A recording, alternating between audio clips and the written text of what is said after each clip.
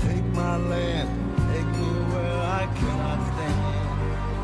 I don't care, I'm still free. You can only take the sky from me.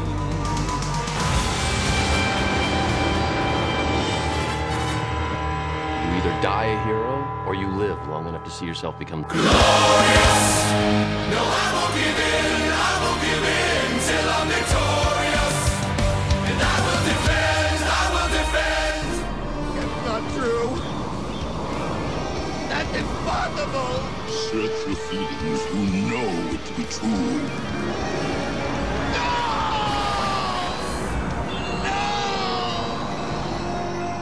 What are you doing? Getting a life.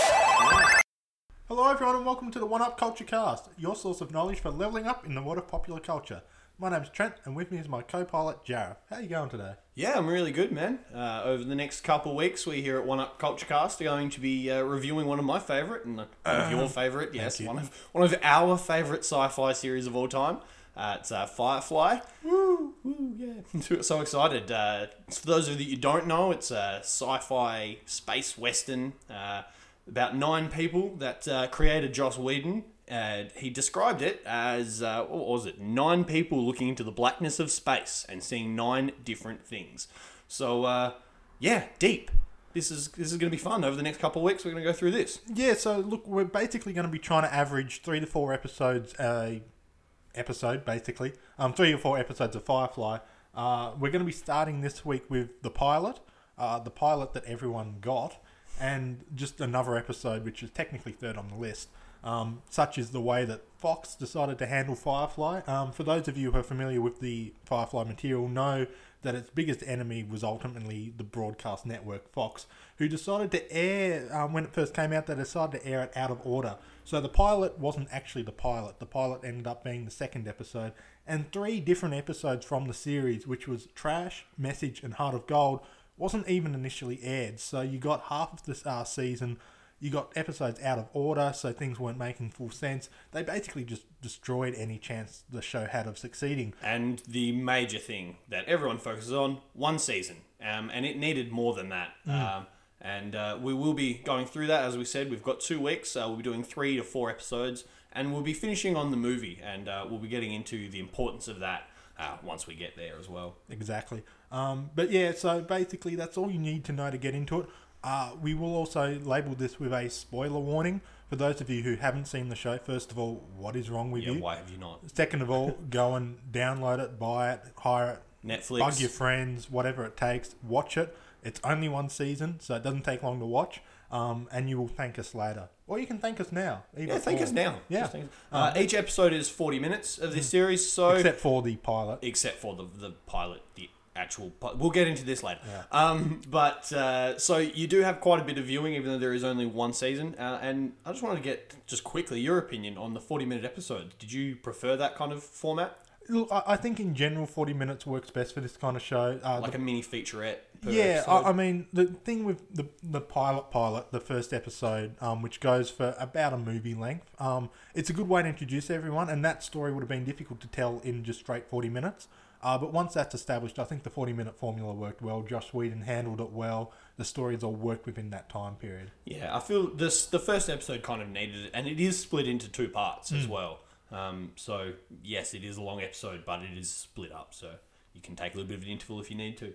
But I think we should get into the swing of things with the first episode. Yep, so the first episode is called Serenity, which will be confusing down the track because there's also a movie about this series called Serenity. And the ship within this series is called Serenity. Yep. So this is the official first episode. This aired last in the initial run because, thank you, Fox. Different countries aired it at different times. Australia aired this episode 2nd and 3rd. They split it up. Other countries aired it, generally around that same area. But good on you, Fox. So for those of you who need a bit of reminding, basically the first episode introduces us to Malcolm Reynolds and his crew. They're taking on some cargo. And unfortunately, Badger, who's kind of their middleman, won't accept it. So they're forced to, A, take on some new passengers, some who aren't what they seem, and secondly, deal with Patience, who is a character that Malcolm Reynolds has had some history with. Not all of it nice. Mainly, he got shot by her. Drama ensues. See, there's so many characters. It's so hard to go through all of them. Which is part of the issue, I think, with why this needed so long, because it's trying to introduce 9 different characters. And the very first character we see, and one of my favourite little jokes, is Wash, the pilot, who's also probably my favourite character, apart from Kaylee Bay. Kaylee Bay. We'll get to Washy's Kaylee Bay soon. But we start off with him. He's like playing with 2 dinosaurs, and we kind of see the whimsical side of Wash, who is through this episode we see a lot of back story. We see a lot of flashbacks as to when the crew was coming together, and we kind of see that he's still kind of a child in a lot of ways. He's a bit of fun, comical relief.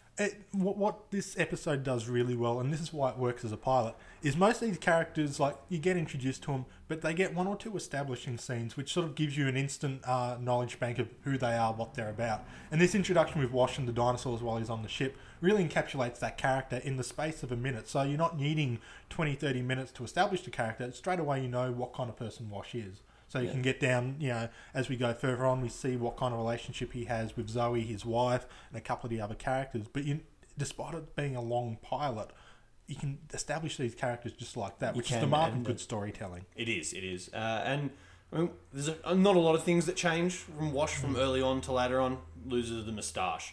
But in these episodes, we do see him meet his wife, Zoe, the first time that those two kind of interact. And it's actually kind of awkward. It's kind of funny looking back, knowing that those two are going to be married and are going to be very happy together. They're quite a successful couple, really. Yeah, well, they stick together. When you look at the different relationships in Firefly, that is the strongest one by far, because there's no... I mean, they have their arguments, but at the end of the day, they make it work like a married couple. Yeah. And kudos to having those kind of different relationships. And they've kind of made that dynamic a little bit opposite to a lot of the media representation of that kind of relationship, because the warrior is the woman, Zoe, who we will get to later, and the kind of pacifist in a way, very, very kind-hearted, Wash, very emotional and loving, is the male. And so they kind of swap those around a little bit, some of those gender roles, just general assumptions, which I didn't realise at first, but I really enjoyed as I went through the series. I mean, that's one thing Joss Whedon's always been really good at, is building female characters that are interesting, that are maybe a little bit different to what you normally get in typical media. Right across the board, you get in this series, you get a mix of female characters, just like you do in just about everything else Joss Whedon does. And that's part of the appeal of anything that he takes on board, really. Yeah, sure is. This episode started... basically with the flashback establishing where the name Serenity comes from. It also gives you a bit of background information on Malcolm Reynolds and Zoe. They were both, working together in the war between the Alliance and the Independents. It was funny, when I first watched this episode, I was introduced to Firefly by a friend, and he said, sci-fi, you're going to love it, watch it. It took me a little while to get around to watching it, and I decided to watch this episode at like midnight, because that's kind of what you do. Yep. It was funny, that opening actually kind of put me off a bit. It just wasn't what I was expecting at all, and I kind of thought, I'll deal with this later. Then I ended up watching the episode, about a week or two later. I watched it properly at a normal time, and I ended up watching 4 episodes in a row because Firefly. But it was interesting. I'm not sure how you found it, but I found that opening a little awkward compared to what I was expecting. I guess. It's kind of out of style. I mean, there are a few things that I did like, and for those of you who don't fully understand what we're talking here, basically there was a massive war between the Alliance and the Browncoats, who were kind of the Independents, fighting for their land on the outskirts from being taken. This actually becomes quite important in the next episode, which is actually the actual first shown episode, the premiere. But in that first episode, first maybe 10 minutes of the episode, we see Mal and Zoe back in those times, and it's not what I was expecting. It was it kind of bored me a little. There was 2 things I was like, oh, that's kind of a cool little adaptation to the future, and those things were the sci-fi western style of Firefly, which is really encapsulated in in the opening theme is probably the best way. But in that those first 10 minutes, we do see quite a lot of the space westerny. So I kind of like it as an establishing area, but visually it was kind of boring. They were kind of in a cave. There's explosions around them. It was wartime. Not a lot you can do. They tried to make the ammunition were blasters, but the guns were current day, shotguns. So I liked that aspect when they kind of introduced the old with the new. But that was it. Yeah, I also kind of lost interest. I did, however, finish it the first time I sat and watched it. Congratulations. Thank you. Yeah. One thing from this opening that I found really interesting, and it's one of those things I sort of, as you get into the series more and more, you kind of notice the importance of it, is right towards the end of that sort of segment, you see Malcolm Reynolds kissing a cross necklace that he's wearing, which is quite fascinating because once we get into the modern day version of Firefly where they're actually going around at the time, Mal is very anti-religious. Yeah, I don't know if it's so much that he's anti-religious. I just kind of remember the stuff with Shep. Anyway, who we'll also get to. Yeah. But, wow, there are 9 members of this cast. But it is fascinating sort of using that comparison because you look at Malcolm Reynolds, I think now he just believes in steel and, his crew, really. But he starts off as being very religious and he's kind of broken by the fact that the war doesn't go his way. He had such faith that he was on the right side. Yeah, spoiler alert, they lose. Yeah. Spoiler alert, it's 10 minutes in and we... Yeah. But yeah, he sort of like his side has lost. He was so sure that the independents were on the right side that if, his side lost, then God must have been against what he believes. Yeah. So he goes right the other way, whereas you get a character like Shepard Book who comes in to this episode a little bit later. Not a lot of his backstory is established in the series, but if you sort of read some of the expanded material, the comics and whatnot, you sort of find out that he was almost in a opposite of what Malcolm was, where he's come from a very, very rough background, very violent, very deceptive background, and he finds faith and he finds God. So you get this sort of comparative piece between Shepard and Malcolm, who have come sort of opposite ends of religion, and naturally trying to work Unfortunately, together. we don't get to see Shepard Book's backstory through the series. We get glimpses of it. We kind of get teasers through the series. Thank we do you, find that out. Fox. Yeah, thank you, Fox. We do find out about his backstory through extended and comics and all sorts of wonderful material because, like I said, this became a cult classic, so people wanted it back. Yeah, and then there's a couple of episodes we'll sort of look into Shepard's backstory in a little bit more depth. It becomes more relevant at that stage. But sort of next character to kind of cover, I think we have to address the beautiful elephant in the room that is Kaylee Bay. And why we call her Kaylee Bay is quite simple. We both want to We're love in love. her. We're all in love. Yeah. She's just so lovable. She's just, anyway. Sorry, Her official name isn't Kaylee Bay. No. But it is for the sake of this podcast. For these 2 people in this room, it is Kaylee Bay. Yeah. And that is just because she is perfect in every way. So Kaylee is the mechanic on the ship, and we see flashbacks once again, and she's not the original mechanic. We actually, first time we met her, she's on her back in the engine room with the old mechanic. Fun times. Anyway, no. Mal comes down. He says, "Why aren't we off the ground?" Old mechanic gives him some spew that is completely incorrect, and Kaylee sits up and goes, "Well, that's not right. Here's your problem," and gets offered a job. That's how Kaylee gets on the ship, and she really loves Serenity. She loves the ship, she loves the mechanics, and she's good at it. Yeah. But I'm not sure what it is. There's just something cute about a cute girl, which she's got just a smudge of grease on her cheek, just and the overalls and. I mean, you get a lot of these sort of backstories that we're covering. It comes out in Out of Gas. It's one of the later episodes where you see a lot of this flashback stuff. But it is important sort of getting to know the characters we're dealing with from the start. And again, Kaylee's kind of established as, the true optimist of the ship. She's the one who speaks to Serenity. She's the one who understands her. And really, Serenity becomes a temp character in a lot of ways. Oh, most definitely, yeah. But I think Kaylee brings a much-needed optimism because you're dealing with a character like Malcolm Reynolds as your lead, who was meant to be darker than he ends up being. Nathan Fillion, who plays him, ended up working with Josh Whedon to make him the character that he is.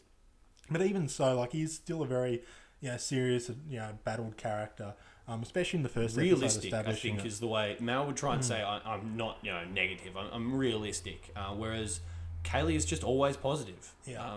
She sees the positive in any outlook, which is also quite attracting. There's just nothing unattractive about the character. Her personality, her outlook on life, and the actress Jules Straight just does a great job. And you watch her. She got told to put on 20 pounds for that role, which I would not believe if you'd told me outside. Yeah. Yeah. The next character that sort of comes through is Jane Cobb, who I think is best known by the hat that he wears in one of the later episodes. But he's kind of like the mercenary bounty hunter kind of character on the crew. It's a little bit interesting that he becomes known by the hat because he doesn't wear it for very long. No, it's literally a one episode thing yeah. that just ascended into what everyone pictures Jane wearing and being, which is great because it's a wonderful hat. Yeah. But of the characters in this pilot, like everyone gets established pretty well, including some of the others we'll cover later. I think Jane's the one that comes off the weakest in this pilot. Like as far as the character building goes, he's kind of generic. Like you get a lot more of him later on, but if you just watch this episode, you think, oh yeah, Jane's just kind of that guy. He gets one or two bits and pieces here and there, but there's not that much to his character in the pilot. Yeah, he's kind of a straight-faced, slightly... He's not unintelligent, but he's not as intelligent as, say, Mal or Zoe, who are the leaders of this. I mean, Zoe's been Mal's right-hand lady since the war, and those two are... she's also the first mate of this ship. And so, yeah, we get all that backstory, but James is quite plain, really. His backstory is just a thug, kind of, but... Yeah, you get a really good bit with him at the very end. Between him and Malcolm, they're talking about the person who kind of becomes the main antagonist in this particular episode that kind of betrays them. And they're just talking at the end, and now, he was offered money to basically help the guy, and he doesn't. And Mal kind of goes, why didn't you do that? And Jane just basically says the money wasn't good enough. And when Mal asks what if it was, you'll just have to see. That right there is the perfect characterization of Jane moving forward. Because if you watch the series and you know a particular episode called Ariel, that offer of betrayal becomes a very important plot point. That's also, we've spoken about this. That's my favourite episode, Ariel. Yeah. We'll cover every episode. Ariel was kind of both of our top two, top three. Oh, yeah, it's up there for both of us. Yeah, we're looking forward to covering that. I think you got Mrs. Reynolds ahead for you. Yeah. Jamestown's up there. Anyway, sorry. Getting into episodes we're not talking about. So, we'll move on to... we have the final two characters of the main people on the ship. You're looking at... Three. There's three more characters. Regulars? Okay. Yeah. I was going to go with Nara next. Because, wow. Yeah, there we go. That's the one he's forgotten. How do you forget Marina Baccarin? How can you? Seriously, for those of you who have seen Deadpool this year, you will know who we are talking about because it is the main female antagonist. Main female antagonist from How did you Deadpool, watch that the show? love interest. Oh man, very upside down, weird ways. Very Deadpool. I took my own kind of perception. I just took what I wanted out of it. In this, anyway, in the future, we find out that prostitution is not only kind of legalized across the galaxy, but it's a ranking. It's quite prestigious. She's not a prostitute, though. Yeah, she's not. No. No. And she gets called whore and gets very angry about this. She is a companion. And basically, in the future, companions go and they get trained in the art of seduction, and they choose whom they wish to bed, whom they wish to sleep with when they arrive on a planet. And on Firefly, the ship that we have been mentioning as we go through this, who, as like we said, is the 10th member of this crew of her, there are two pods, and one of those is being leased out to Anara for her business, and it actually is for the benefit of the crew, really. When she's first introduced, she's introduced as an ambassador, kind of Mal's joking way of going around, and then she says she's a whore. She gets quite annoyed about that. But it actually is a lot easier for them to land on a lot of planets with a prostitute on board, which is kind of an interesting take on prostitution is looked down upon. Yeah, I guess the best way to compare her is really, I guess you'd talk the high-end escorts kind of thing, where it's more than just pay for a girl, bed her, leave, but it's sort of a true companionship given the name companion, and just the fact that there's a lot of training and it is very prestigious. It's an interesting way of going about it, and it does create some very interesting dynamics between Malcolm Reynolds, who's doing illegal things for perhaps the right reasons, and then you've got Anara who's doing something that is legal, but to a lot of people, and especially from our perception, might be less than prosperous, less than sort of moral. Yeah, it's kind of an interesting dynamic there that Josh loves to play with throughout the season as well. Yeah. I mean, there are a few going themes. Chinese, for example, every now and again they speak Chinese. But I mean, that brings us to the end of all of our regulars on the ship at the start of the very first episode. And we did mention Shepherd Book a little bit earlier, so we'll just go a little bit further into it. He was on the planet. I can't Persephone. remember. Persephone it was, yes. Those of you who know, that's the Earth goddess from Greek mythology who was forced to marry Hades. Fun fact.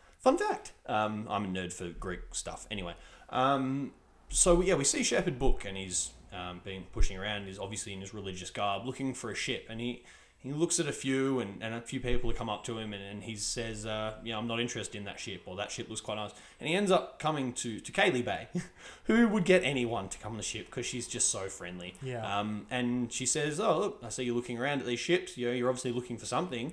And he's like, oh, yeah, I'm just looking for the right ship. And she says, well, you found her, Serenity. And that's how Shepherd Book ends up on Serenity. It starts off not as a crew member, but as a passenger upon the ship. Yeah. Do you want to go on to the next passenger? Yeah, I mean, it is also important to keep in mind that these people who are boarding as, passengers are only meant to be temporary. Yeah. But they end up, most of them, being on board the long time. So we have Shepherd Book, and then we have a character called Simon Tam, who appears, he's well dressed, he's wearing these evil-looking red sunglasses kind of thing, and he's, very upright and, self-important. We find out later, that's not completely the case. There's another character that sort of boards as well, and he seems very normal and nonplussed, and some stuff goes down, and the story is built to basically put the blame on Simon. You're watching it, you're thinking it's his fault, it's his fault. He brings on a suspicious package that he won't let anybody look at. It's a massive crate, and no one's allowed to touch it. And we're actually kind of the other guy, who I don't even remember the name of now. I want to say Denham, but I don't think that's it. Let's call him Antagonist number 1. Antagonist number 1 enters the ship, and we're actually kind of led to believe that he's just a kind of a scared, nice guy, which he's not. No. As you probably can tell by the fact that we don't remember his name, he doesn't stick around. Simon, however, does. Yay! And we find that we find the big story behind Simon as to why he's the way he is. We're led to believe that he's selling naked girls. Oh no, wait, it's his sister. Yeah, right. So Simon was a doctor, quite a prestigious doctor, back in the Rim, back in the back on the core back planets. on the central planets. The central planets. And he pretty much gave it all up so that he could go find his sister, who we open up a wonderful crate at the end of this episode when the antagonist number 1 decides that he's going to reveal that he's a cop and he's trying to capture a bounty hunter or something. I don't care what he was. He wasn't important. But, so we look inside Simon's big crate and he's got a cryogenically frozen girl. We're still thinking he's pretty dodgy at this point. Yeah, and justifiably so. Like, Malcolm kind of, rails into him a bit before, River, the girl, wakes up all freaked out and stuff. And it's revealed that, the character is Simon's sister, River.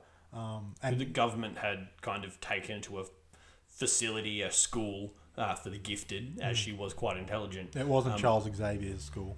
No, they just performed experiments on her, and the effects of which we see throughout the series. But a lot of the times she seems quite lucid, like she's really out of it, doesn't really know what she's doing, and then other times incredibly insightful, like she knows more than she should, which is kind of the dynamic with her.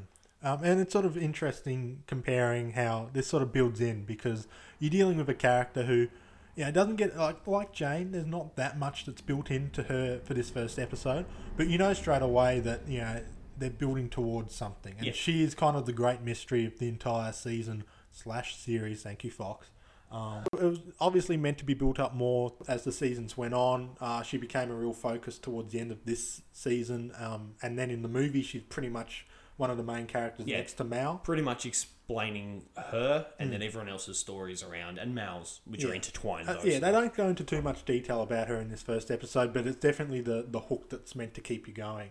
Yeah. That's pretty much all the main characters on the ship. What ends up happening is they find a place that they can deliver the cargo that they had. Badger doesn't want it because it's Alliance marked. So they go to another planet with Patience. who's sort of an old lady running the planet. And we once again see a little bit of a view of that Western style. They land on the planet and Patience rocks up on a horse in quite Western garb. These first few episodes really lay on the space They Western theme. really, really lay it on. And yeah, once again, we see normal looking guns shooting sci-fi bullets, which is, I really enjoy that little... And this sort of whole fight really establishes Malcolm, Zoe, and Jane a little bit, because Malcolm just wants everything to go the right way. He's trying to do the right thing. Everyone at every turn is basically screwing him over. Yeah. And even at the end, when they win the fight, he gives he doesn't take the cargo. He leaves it there for her. He just takes the money that was meant to be his. Zoe, smart, pragmatic, has the body armor which saves her from a rough shot to the chest. Meanwhile, you got Jane sort of skulking around, taking out the snipers and getting the nice little hint to shoot the guy with the hat. Yeah. Which was, all sort of fun. They get back on the ship. Antagonist number 1 has River at gunpoint. Malcolm's had enough of this crap. Doesn't even think twice, doesn't breathe. Shot. He's dead. Chuck him off. They fly off. This whole episode had been building towards you don't want to do the wrong thing and get rid of the cop. But he's just had enough of this. Yeah. And as a pilot, I think this does a fantastic job of just establishing everyone. This should have been the more pilot. or less everyone. Thank you, Fox. It should have been the pilot. Ends up being the series finale because that makes perfect sense. What you liked the pilot overall as an episode? I did. I thought, it set everybody up lovely, and I didn't see this series when it first came out. I didn't see it in the order that it was released. So this was the intro, the pilot for me, and so I loved it. I thought it was a fantastic pilot, and I don't understand how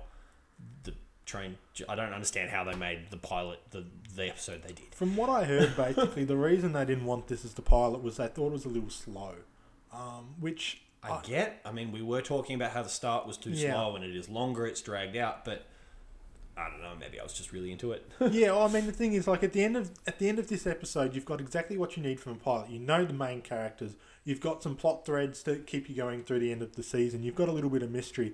You get an idea of what the story is. You get an idea of the type of, is it a comedy, is it an action, is it a drama. It does everything it needs to do. It does, and it, like as you said, it sets up each of the storylines that we see throughout the rest of this season. Thank you, Fox. But that's going to be a common theme. Thank you, Fox. Yeah. I'm sorry, you're going to hear that a lot over the next 2 weeks because we've got a lot of this and a lot of things to thank Fox for. Yay, Fox.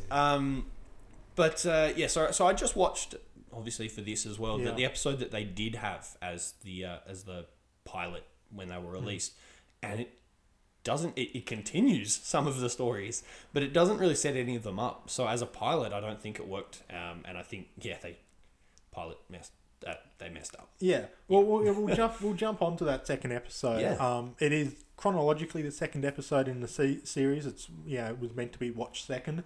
For those keeping track, it's called Train Job, which basically gives away the first half of this story. You've got the crew of Serenity. They take on a train heist at the behest of a crime lord known as Niska. They steal the goods only to find out that what they stole was medicine, and the town that they stole it from really, really need it. And so drama ensues. Yeah. And at the start of this episode, we see Zoe and Mal in a pub.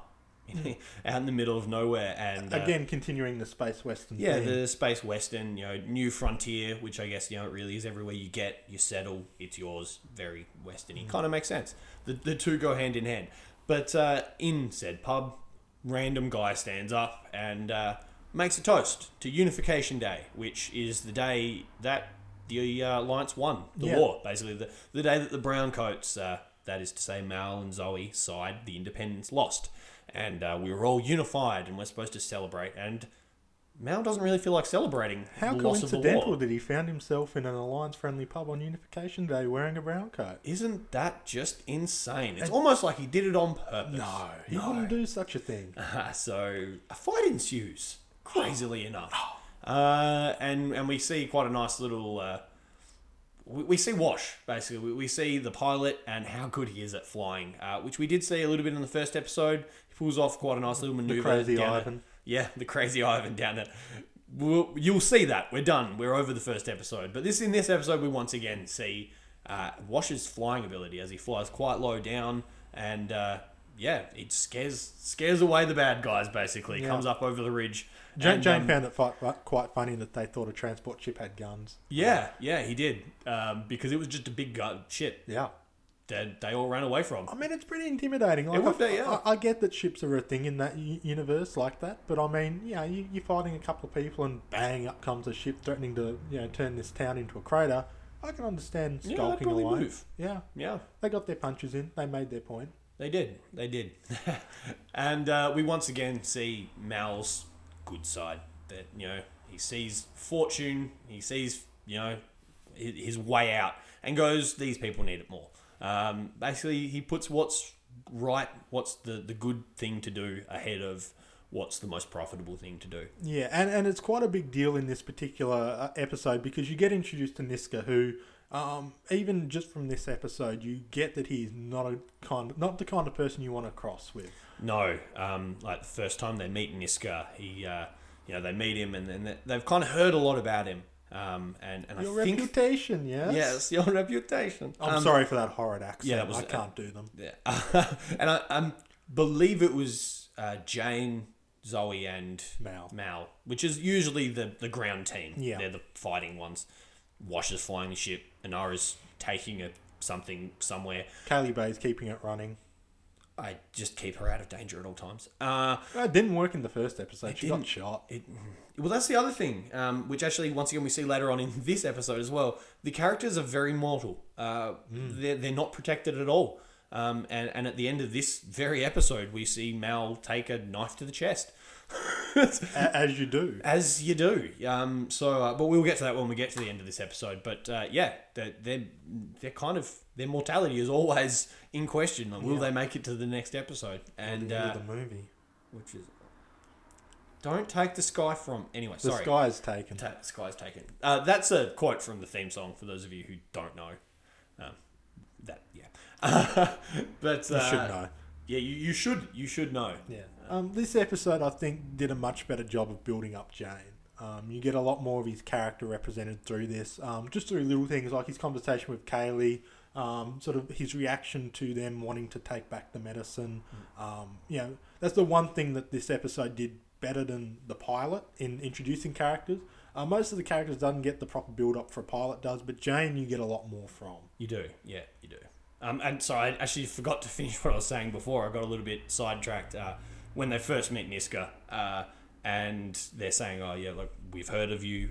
We've heard you're a pretty menacing guy." And he reveals a door, and he sees, there's a guy hanging upside down who's just failed him and is now being punished, and to kind of cement his reputation as a badass, as a guy you don't mess with. And then we later on find out that that's his wife's cousin. Yep. And that the only thing he's really worried about is dinner might be a little awkward. So, yeah, he's kind of portrayed as a pretty emotionless Nazi space Hitler. Yeah, basically. Yeah. It doesn't help that his accent is fairly German as well. Very, very European, yeah. And so basically what he wants is them to pull a train heist, which again, space western, which, Mal and Zoe are on the train. I don't know why it took so long for me to remember train when I've been mentioning train, and it's the title of the episode is called Train Job. Yeah, but they're on the train. So they're doing a job on a train. Yeah, Yep. yeah. But to make it the space side of Space Western, Serenity's flying overhead. Jane has to go down, collect it. Things don't go completely to plan. Mal and Zoe were meant to go back up on the ship and leave, but they get stuck on the train. So they go to the township where the cargo was meant to go to. Turns out it was medicine because everyone there's sick, and they need this medicine to basically survive. So they're feeling super guilty. Yeah. Meanwhile, Inara has to come in and sort of break them out because they're being withheld. The guy there kind of doesn't fully trust their story. They're kind of in quarantine because the townsfolk don't know that they were the ones stealing the medicine. So everyone's kind of in quarantine and they need to be rescued by Inara. Yeah, Kind of happens a bit, actually. Now I'm thinking about it. Inara comes to the rescue a bit. Yeah. A few times through the series. But yeah, so I think they handled this really well. And then, basically you've got the debate. Do they keep their reputation sound with Niska, or do they do what is technically the right thing and give up the cargo and try and work out what they're going to do later? Before they can make that decision fully, though, Niska's men find them because they didn't make the rendezvous, and the bad guy, the sort of their main lieutenant Crow, also known as Tattooed Antagonist, kind of causes a bit of chaos. As you said, Malcolm gets a knife to the chest, not an arrow to the knee, a knife to the chest. Yeah. But they win. A drugged up Jane, who was drugged so that he wouldn't become the leader of that crew, manages to shoot him in the leg, not the face like he was trying. But yeah, so they give Crow the option, basically, go back to Niska and say, look, the deal's off. Here's the money back that you gave us. They weren't going to take the money, but here's the money back. He basically says no. So Niska goes, no, I will not tell him this, and get a Sparta kicked in the chest. Oh, and not just Sparta kicked to the chest, Sparta kicked into A turbine, like an engine from a jet. Yeah, it's a very swift and brutal demise for him, to which the second in command from that crew doesn't really give Malcolm the option to go through the deal again. It's like, I'll let Niska know. I'll let Niska know whatever you want. And yeah, I would have done the exact same thing. I'm not kicked into no turbine. So yeah, they take the medicine back. The cop pretty much finds them on the way.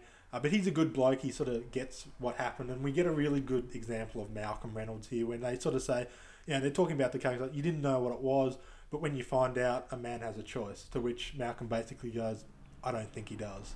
Which, again, right there sums up his character, basically. He's a petty thief, but... And this is one of the reasons why we both fell in love with it. We've discussed this at length before.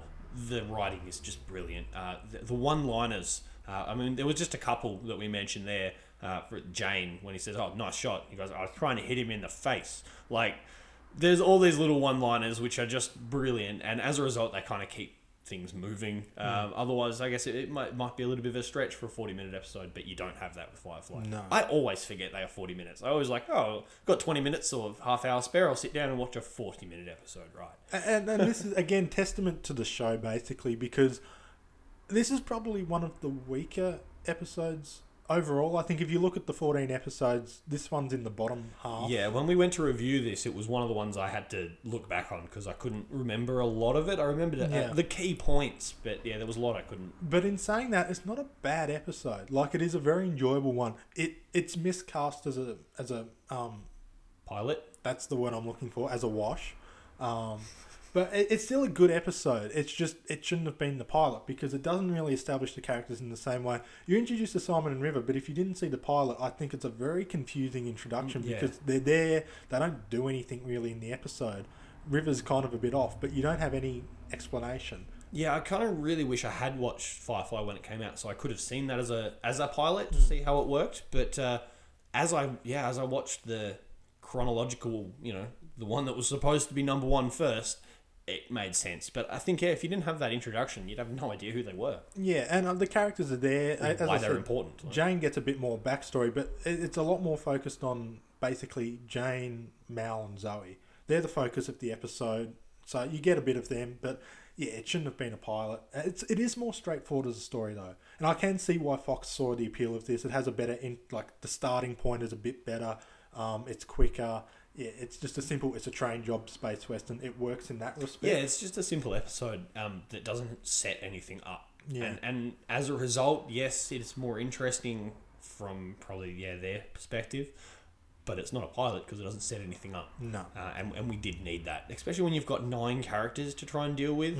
That's a lot. Yeah, and that's what the pilot does well. It handles pretty much all the characters, gives them the time they need, gives them little subplots. Yeah, some people didn't get the time they needed, for example, people like Jane, but he's already established. Like, we know who Jane is. He's a very simple character at the start of this series, so we don't go into him too much. We find more out about him as we go, but yeah, I think if they tried to put all the detail into everyone, we would have had a Suicide Squad thing. Or we would have had another 1 hour, 20-minute movie. Yeah, exactly. We would have. So, I mean, that's the way they needed to do The it. one thing they did they set him up more in this episode. Yeah, the one thing they do also set up, which is addressed once or twice more in the season. It would have been addressed a lot more if it went for one more season. Thank you, Fox. And that is the Hands of Blue. We see them at the very end of the episode. River's kind of in a room, 2x2 Hands of Blue kind of thing. And they're just sort of there, basically saying there's people involved in this that we want to find. and presented quite obviously that's meant to be River. These two appear again in Ariel, although it wasn't actually meant to be those. Like, there's two specific characters that ends up being the Hands of Blue. It was meant to be two different people every time. Yeah, they were supposed to be kind of like an organisation. They 2 by 2 means they go around in pairs. They're like government figures. They come out in suits. And the blue hands is a reference to they're wearing gloves. They're wearing latex blue gloves, not touching anything. And a little bit of a side fact, Nathan Fillion, who also was starred in Castle, makes a reference to this in Castle. It makes a few Firefly references. Yeah, if you like Firefly and you watch Castle, like every third or fourth episode is kind of like Yeah, there's another little thing. So there's lots of little references to things like that. References to fantastic series getting cancelled after one season. Sorry, Found thank in you, a moment. Fox. Thank you, Fox. Anyway, Yeah, it was a good episode. It's just not a pilot, basically. The next episode that we're covering, the final one for this particular episode on One Up Culture Cast, is called Bushwhacked. And for those who don't recognise the name necessarily, what this story is basically the Serenity gets pulled up on an Alliance cruiser while they're investigating a spaceship that was attacked by Reavers. Simon and River must hide to prevent their capture, while something is wrong with the lone survivor on that attacked spaceship. This is one of those episodes, and like as I rewatched Firefly for the millionth time, something I really found was this was another episode I was kind of about in comparison to the rest of the season. But when watching it from, a more critical perspective, preparing for this series that we're doing, I actually really enjoyed this episode and what it does. Yeah, me too. This is sort of the first episode that you really get a good look at Simon and River as to who they are. Yeah, and we get more of a vision of the Reavers as well, which I'll just go into the Reavers. I'll let you go into Simon. Because we didn't really cover them in the first episode. No, in the first episode, we have an encounter with a ship, which we're told is full of Reavers. Now, Reavers in this extended universe become quite useful in this quite important in this universe, and they're really people who are no longer people. As I think Book says, they stared at the edge of space and just went mad. Yeah.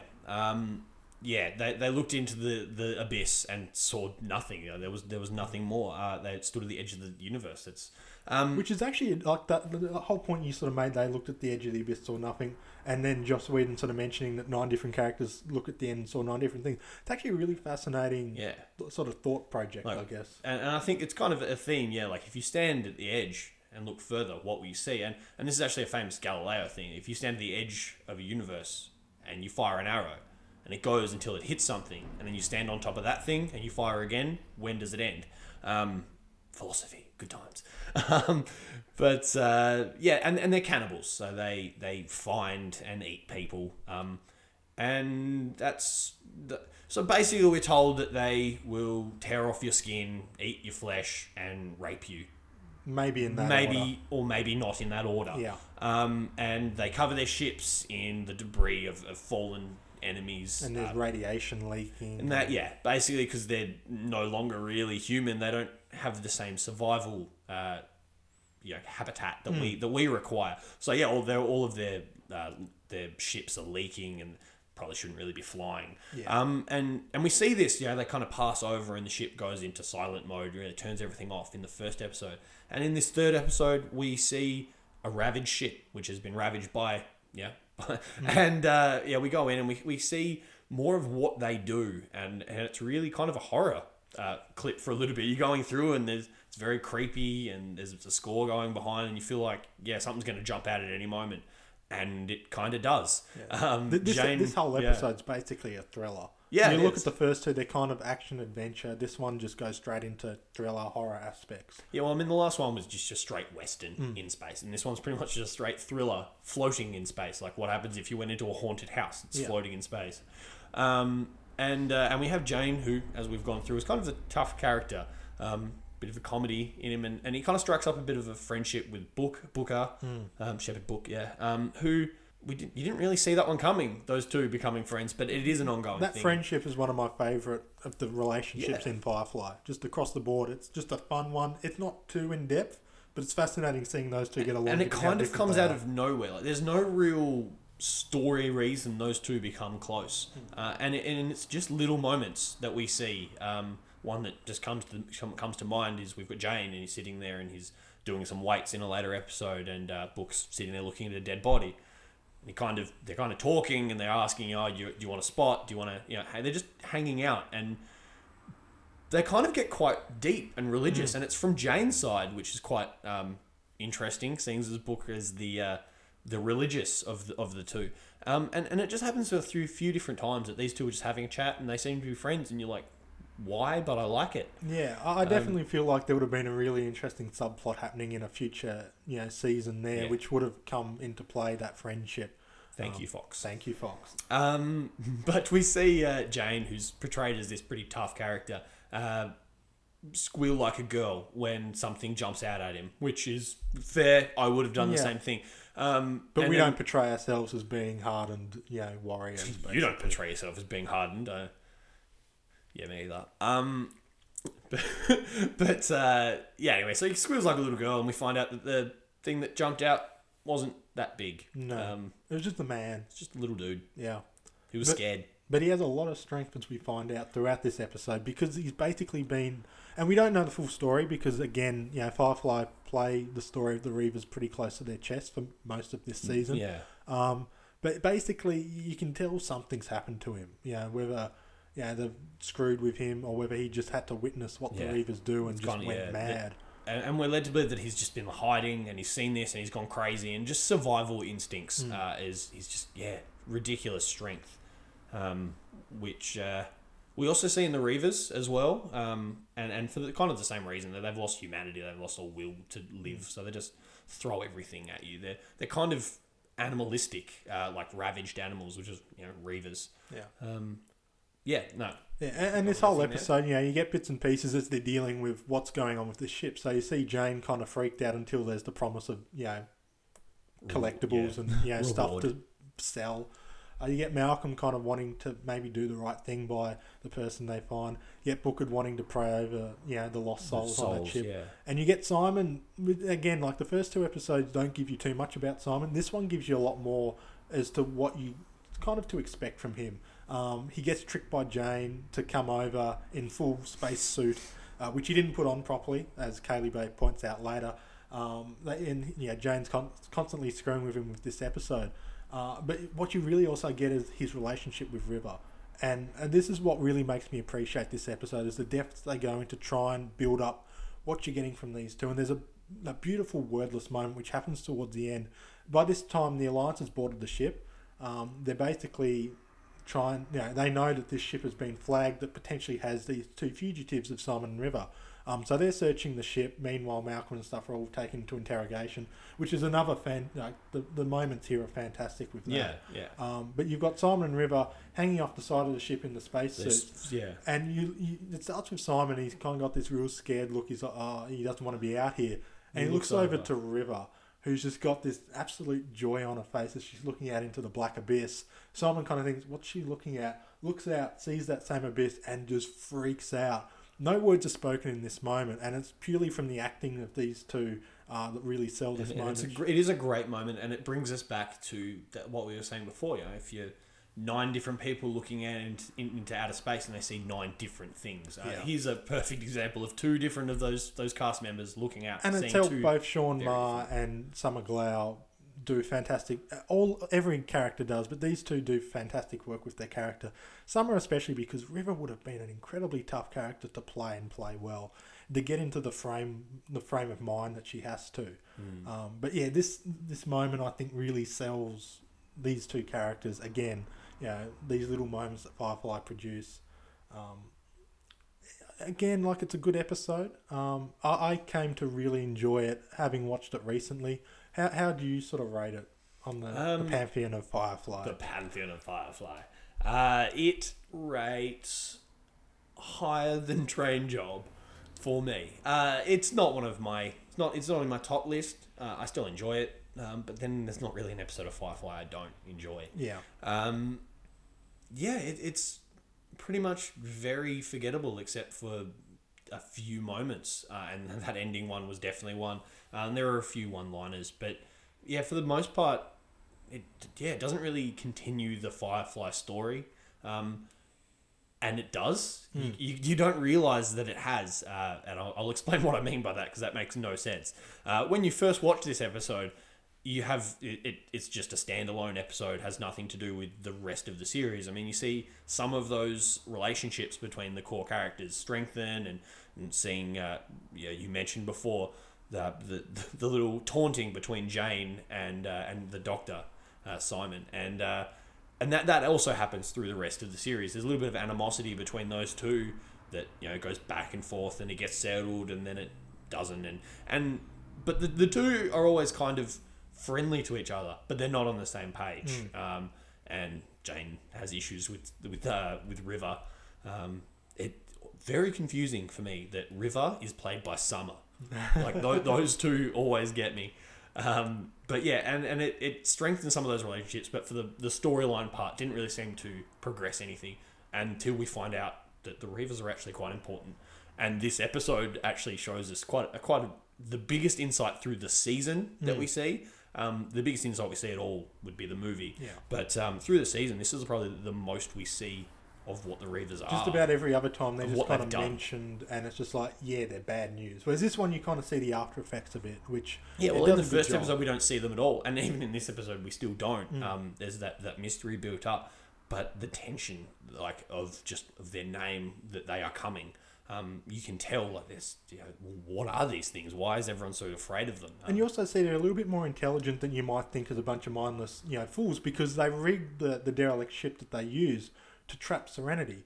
There's some, I'm not sure what they were, like vines or something, which encapsulate Serenity and basically trap that ship together. So the theory is that, they trap the ship, the Reavers come back and they have their fun with the crew of Serenity. Yeah, basically kind of like a spider web. They left a web, they'll come back and see if there's anything caught. Yeah, and thankfully Callie Bay is able to free them from it, which is another little subplot which kind of gives you a little bit of insight into those characters that are involved. They keep that news separate from some of the other crew. They don't want people freaking out. But yeah, that's important in establishing the Reavers, because they aren't just mindless, and they're still human. Yeah, just destroyed by. They can still fly a spaceship. They can still build spaceships.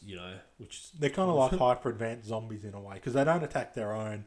But yeah, they go crazy for potential meat and flesh and fun. So this is a good episode again. I enjoyed it a lot more watching it recently. Sort of, I guess, watching it from what does it do to the series? Because on its own, it is fairly standalone. Doesn't build up a lot of story arc. It's more in the future, showing us kind of the after effects of those Reavers. It's important. So I actually quite like this episode, but compared to some of it's still probably in the bottom half of the season for me. Just again, that speaks to the quality of Firefly. So they're the 3 episodes that we're covering this time. Later on, we're looking at doing the next episode later on, sort of this week or early next week. We are trying to do 2 a week for these because, look, as much as we love Firefly, we understand not everyone is a Firefly fan. What is wrong with you people?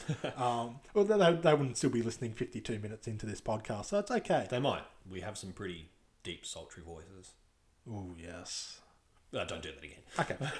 So that's the first 3 episodes. Next episode, we're going to cover 4 episodes, and those episodes are Shindig, Safe, Our Mrs. Reynolds, and one of probably the cult favourite is Janestown. All right. I'm just going to point out how excited you got when we said Mrs. Reynolds. Because he's very excited to review that. I really like Mrs. Reynolds. And it's a good episode too. I knew it. But yes, and Janestown is probably one of the big cult classics. Yeah. And that song. Shindig and Safe are both really good episodes as well. Yeah. They're one of the few sort of episodes that actually tie in together. Like these two, connect. The end of one episode goes straight into the second one. That's the start of our Firefly sort of series. We are going to be covering, as I said, doing 4 episodes, then probably another 4 episodes, finish off on the final 3, and then we've got that final episode, which is going to be on the movie and kind of probably recapping the series as a whole. We hope you've enjoyed it. To keep up to date on when we release this next episode, as well as all future One Up Culture casts and One Up Culture articles, please follow us on Twitter, quite simply at One Up Culture. Everything else will also be found on the website, which is found on our WordPress. Just type in One Up Culture into the Google. You should be able to find it okay. Any final words you've got before we finish off? No. That in itself was a word, though. Yeah, I know. Yeah. Thank you very much for listening. Hope you've enjoyed it. Hopefully this might inspire you to watch Firefly for the millionth time. Thank you very much for Jareth. My name is Trent, and that is Game Over.